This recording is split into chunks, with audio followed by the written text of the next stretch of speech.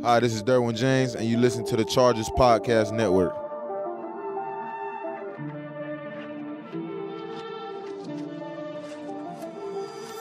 All right, guys, welcome into a post-Super Bowl edition of Chargers Weekly. The 2019 season officially in the books. Kansas City Chiefs are the world champs. I'm joined by Eric Williams of ESPN. And, Eric, I know you were down in Miami, man. How was it? Vibe was awesome. Yeah. There are people all over the place, and it's cool kind of to be in a place like South Beach in the Super Bowl because you get that kind of the bigness of the game. I was walking with our boy Fernando, who covers the team as well, and we saw Floyd Mayweather ride by us on a bike, and everybody's like, "Hey, that's Floyd Mayweather." Yeah. Super Bowl week. Yeah, you just start seeing those people, and we saw Beckham. So you just kind of see those larger than life people and players, and it kind of lets you know the bigness of the game. Yeah, in 2 years it's going to be here. So that snapshot you saw in Miami is going to be in Los Angeles. Yep, I'm looking forward to it. I think it's going to be an awesome event. Yeah, the game awesome too. 31-20 Chiefs. I was just thinking, watching that game, all right, this is the team. The Chargers, they're going to have to figure out. Yeah. This team isn't going away. Nope. They're in the division. Everybody's looking at the Chiefs next year, but the Chargers even more so, being that you got to see them twice. No doubt. And the interesting thing was was watching San Francisco's defense and their scheme, because they run a similar scheme to the Chargers, and how they defended Mahomes. They did a great job for modeling them up. Yeah, 10 points with maybe 7 minutes left. And they did a lot of the same things that the Chargers have done in the past against the Chiefs, make them throw the ball short and then rally to the football and really kind of eliminate those explosive plays and don't give them anything deep. Try to see if they could run the ball a little bit and really try to force Mahomes to make plays from within the pocket. And for a majority of the game, they were very successful in doing that. The problem is Patrick Mahomes is Patrick Mahomes. And he's, to me, unscripted is very difficult to defend. He's Russell Wilson on steroids. And I say that because he's a bigger, a more athletic version of Russell. So when he gets out in the pocket, he has such a big arm. The whole field is available to him. He's really strong as a runner. He's really tough to bring down. And he's very accurate. So, yeah, those off-script plays, again, as a defense, you really can't prepare for those.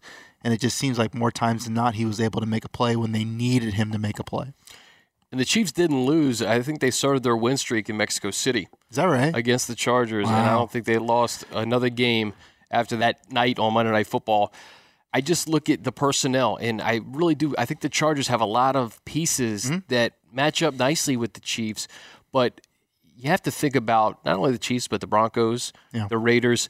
How do you further build your roster to win these division games? Because surprisingly, the Chargers didn't win a game in the AFC West last year. I think the first thing is speed. I think you have to get faster on offense and defense. Obviously, on offense, you need to be able to stretch the field and create explosive plays so it's easier to score.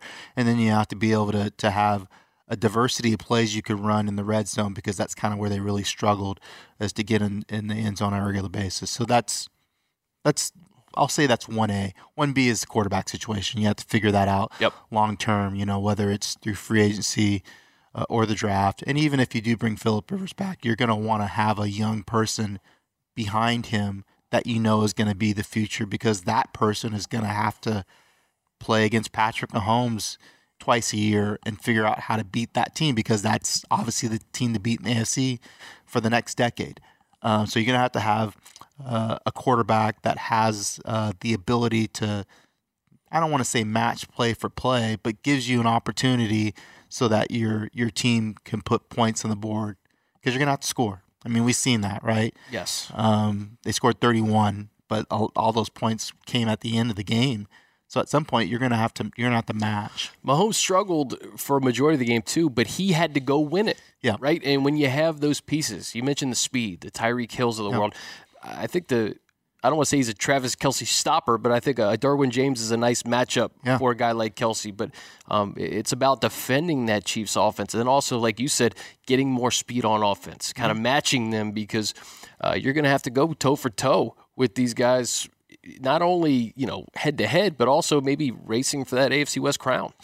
And not only on offense and defense, but special teams. I thought the Chiefs' special teams really played at a high level.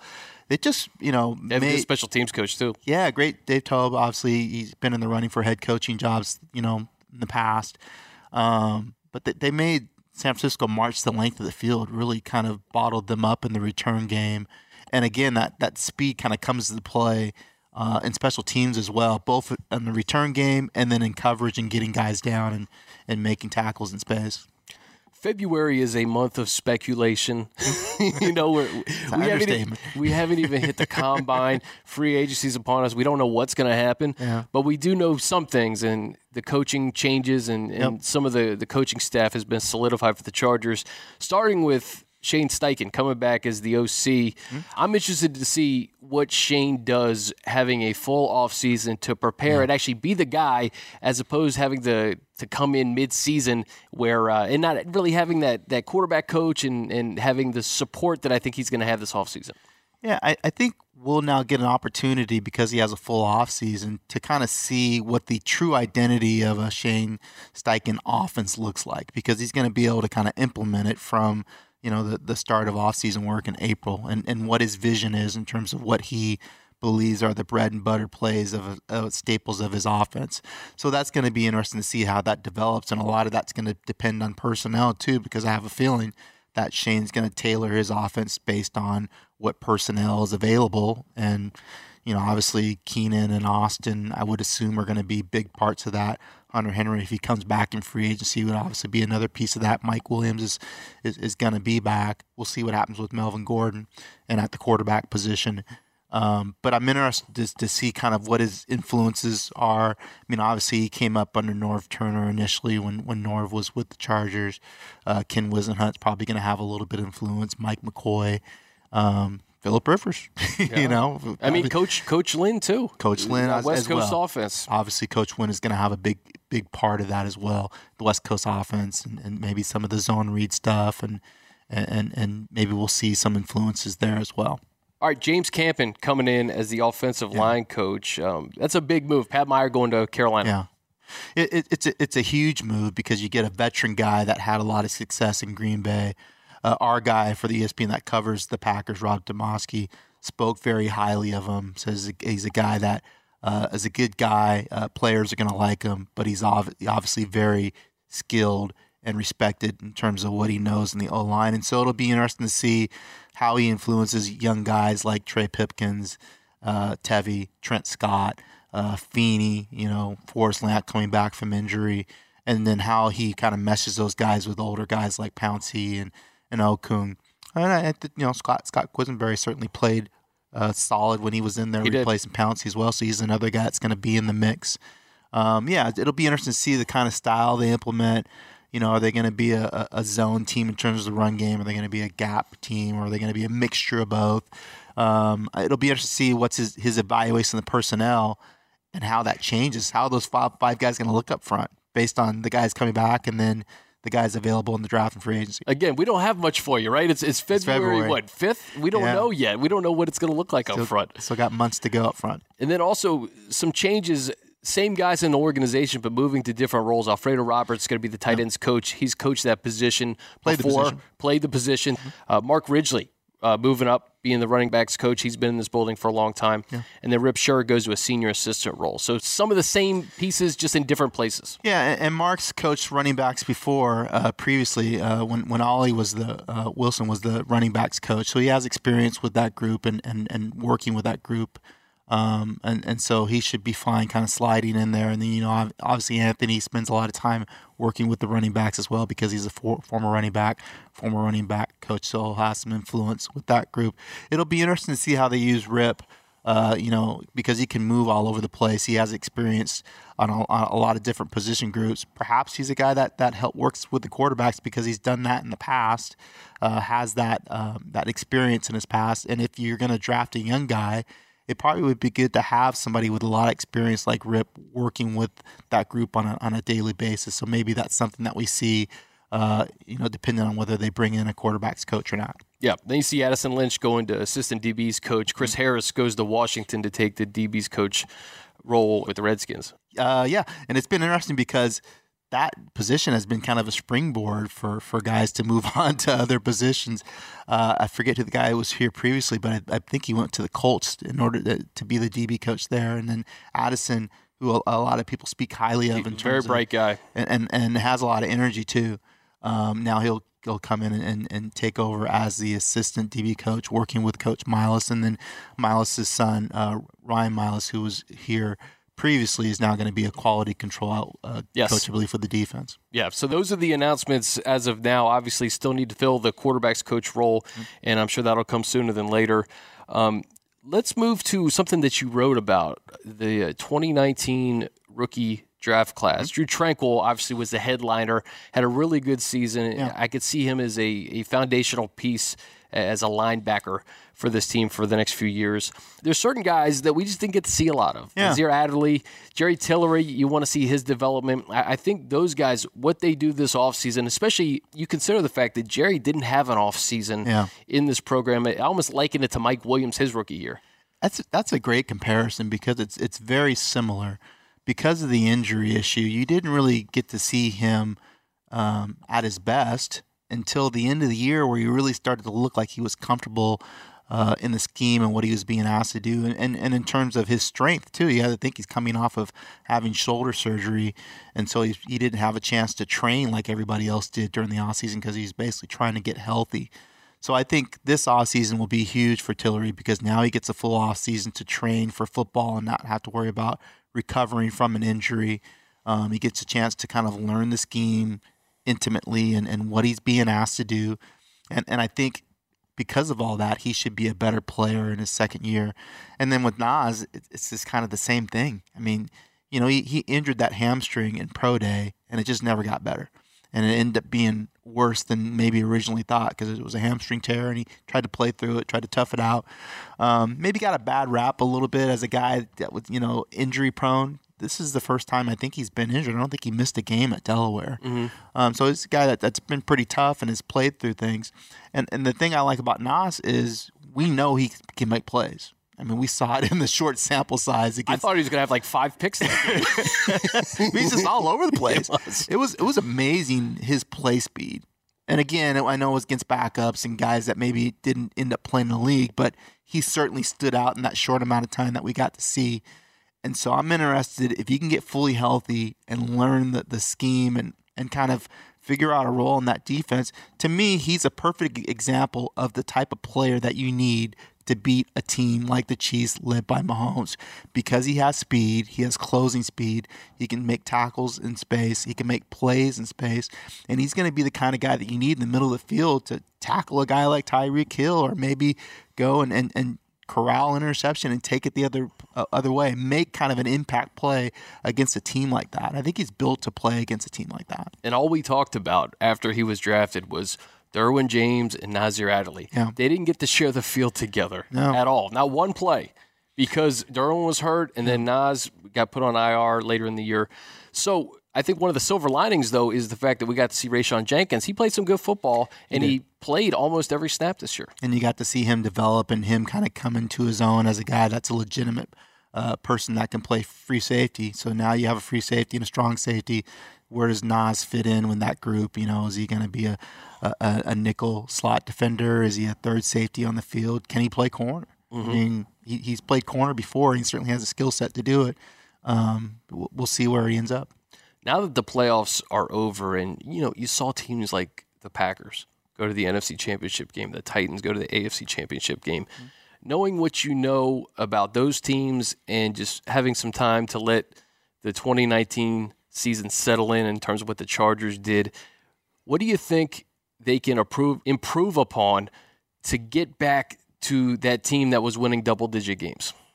Well, I think the number one thing is obvious, is taking care of the football and taking the football away. Yeah. I mean, it was such a big disparity in terms of the turnovers and had such an effect on games week in and week out. I think that has to be a point of emphasis for Anthony Lynn going into the offseason. How do you rectify that? So turnover differential was huge. It was tied for the worst in the league. I think they had the lowest turnovers forced in the league, so they didn't take the ball away, and then They didn't take care of the football, and when you end up, I think it was 2-9 in one-score games, obviously turnovers are going to factor largely in that. So taking care of the football, forcing turnovers is going to be a big point of emphasis going into the next year. I think along with that, just kind of solidifying the offensive line is going to be important to have an offense that can be consistent. And, I don't know how they go about that. I don't know if it's veteran guys like Pouncey and Okun coming back healthy and kind of being the guys they were 2 years ago, or if it's going out and drafting younger guys, or if it's you have some money in free agency. Maybe it's going out and spending some money on proven, experienced offensive linemen that can come in and help solidify that group. But, a guy that I covered a lot in this league, Brandon Mebane, always told me O-line, D-line, quarterback. That's where the game is won and lost in this league. You have to have the guys up front to kind of control the line of scrimmage on both sides of the football, and then you have to have the quarterback that can make the plays. So we'll see if they can kind of, rectify things on the offensive line and improve things on the defensive line so they can be stronger on both sides of the football up front. And it goes with the article that you wrote about the draft class. Trey Pipkins was a third-round pick. He was a third-round pick for a reason. Yeah. You knew it was going to take some time, but you want to see that progression from year 1 to year 2, and at least he got some valuable snaps this past season. He did, which was huge. He got to get out in the field. He's kind of thrown in the fire. Sometimes you maybe that's the best way to do it sometimes. Yeah. I mean, you learn, right, in one way or the other. And sometimes he looked fine. Other times he looked like, whoa, he needs work. So we'll see how he can improve. One guy I liked, I wish I would have got to see more of, was Cortez Broughton. Mm-hmm. He caught mono and they ended up putting on the non-football injury list. But the small amount of time he was in there, he looked like he could be an effective interior pass rusher. So I'm interested to see how he improves from year 1 to year 2. So those are kind of two guys I think that flashed a little bit of potential, and now you want to see how they continue to grow in their year 2. Keeping with the theme of those undrafted free agents too, Roderick Teamer, another guy who was a de facto part of that rookie class, albeit he wasn't drafted, but he got some valuable reps as well, and it just goes to having as many guys in that secondary as possible that you can mix in and rotate that can help slow teams like the Chiefs down. Yeah, you're going to need numbers. You're going to need more than the 4 guys back there. And I think Teamer is a good example of that. Jalen Watkins was another guy that came in and filled in nicely when Adrian Phillips was hurt. So, yeah, you need more than 4, obviously. You want to have good depth, and you want to continue to kind of build that depth because you know that the injuries are coming. The draft, what are you looking at in terms of position groups that you're going to have your eye on when you go to the Combine in a few weeks? There are certain positions that are absolutely loaded. I know wide receiver, just going to the Senior Bowl, wide receiver you could get a first-round wide receiver in the 3rd round, I think, this year. Offensive line is a group you hear about, and obviously the quarterbacks. Yeah, I mean, I think you have to start with the quarterbacks first, and you saw the guy up close. The guy I'm interested to see throw the football at the Combine is Justin Herbert out of Oregon. Obviously did well at the Senior Bowl, has a unique skill set, at his size, 6'6", 230. The ball seems to jump out of his hand. You probably could speak to that more than I could because he had a good week. Him up close. He had a good week. Really smart guy, but can move. I mean, he looks like he runs 4.5, 4.6. I'm interested to see what he runs. Yeah, I think he's pretty fast. Me too. I just think he's a guy that's going to continue to move up. From talking to people, that do this for a living, he wasn't really allowed to show his full arsenal of what he could do in Oregon's offense because I think they kind of played it a little bit close to the vest in terms of, not letting him open it up. So I think there's more there than maybe people realize because you weren't really allowed to see everything that he didn't run a whole lot until at the end. You watched him in the Rose Bowl and he broke out those runs. You're like, I didn't know he could do that. So I just think that he has a unique skill set. Obviously, he's not the perfect player, but I think he would be a good fit for what the Chargers are looking for in a first-round quarterback that could come in and be a leader of this franchise for the next decade. That's when good scouting comes into play, too, Sure. Because I was just reading about Patrick Mahomes. He didn't come from a winning program, and you had to really scout and do your work to realize that this guy was going to be very special. And obviously the Chiefs saw something in Patrick Mahomes that made them move up to get a guy that they thought was going to be a franchise guy, which he has become. was a pretty good decision. Huh? It's a pretty good decision. It's a pretty good decision. When I was at the Senior Bowl, Eric, I saw you at SoFi Stadium. Huh? What's the update? What'd you see? What'd you gather? Yeah. Give fans a little bit of insight. Yeah, about 80% complete. We were able to walk around the facility, both in the lower levels and the top levels, see the Oculus, which is still on the ground. They're going to raise that up in the spring. It is supposed to be ready July 25th for the first event, which is the Taylor Swift concert. You going to be there? You going to be there for that? You can see Taylor? Backstage, man. I already got my passes, bro. I think the one thing just being there, I'm struck by obviously the largeness of it. But still, because even though it's going to be huge, there's almost a little bit of intimacy if you can have that on a stadium that big because of the ways that the seating is. You know, it's kind of like how they built the stadiums. It goes out on the lower half and then it goes up. So if you're up higher, you're still kind of closer to the action than maybe you would normally be in a traditional stadium that was built in the 50s or 60s. I'm excited to explore it. Yeah, there's going to be so many bells and whistles. You're going to have to go a handful of times to see everything. It's kind of like when I go back to Cowboy Stadium, AT&T Stadium.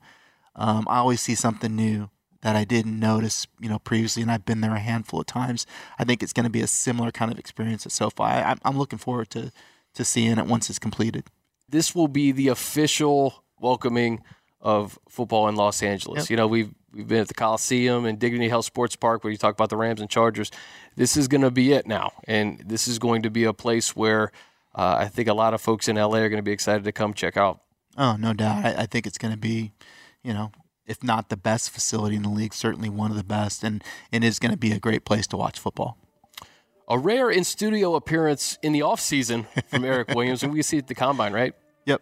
Awesome, man. Well, I appreciate you joining us, and I appreciate you guys listening. Remember, you can find the Chargers Podcast Network wherever you listen to podcasts. We're on Stitcher, Google Play, Spotify, Apple Podcasts. Wherever you listen, the Chargers Podcast Network is there.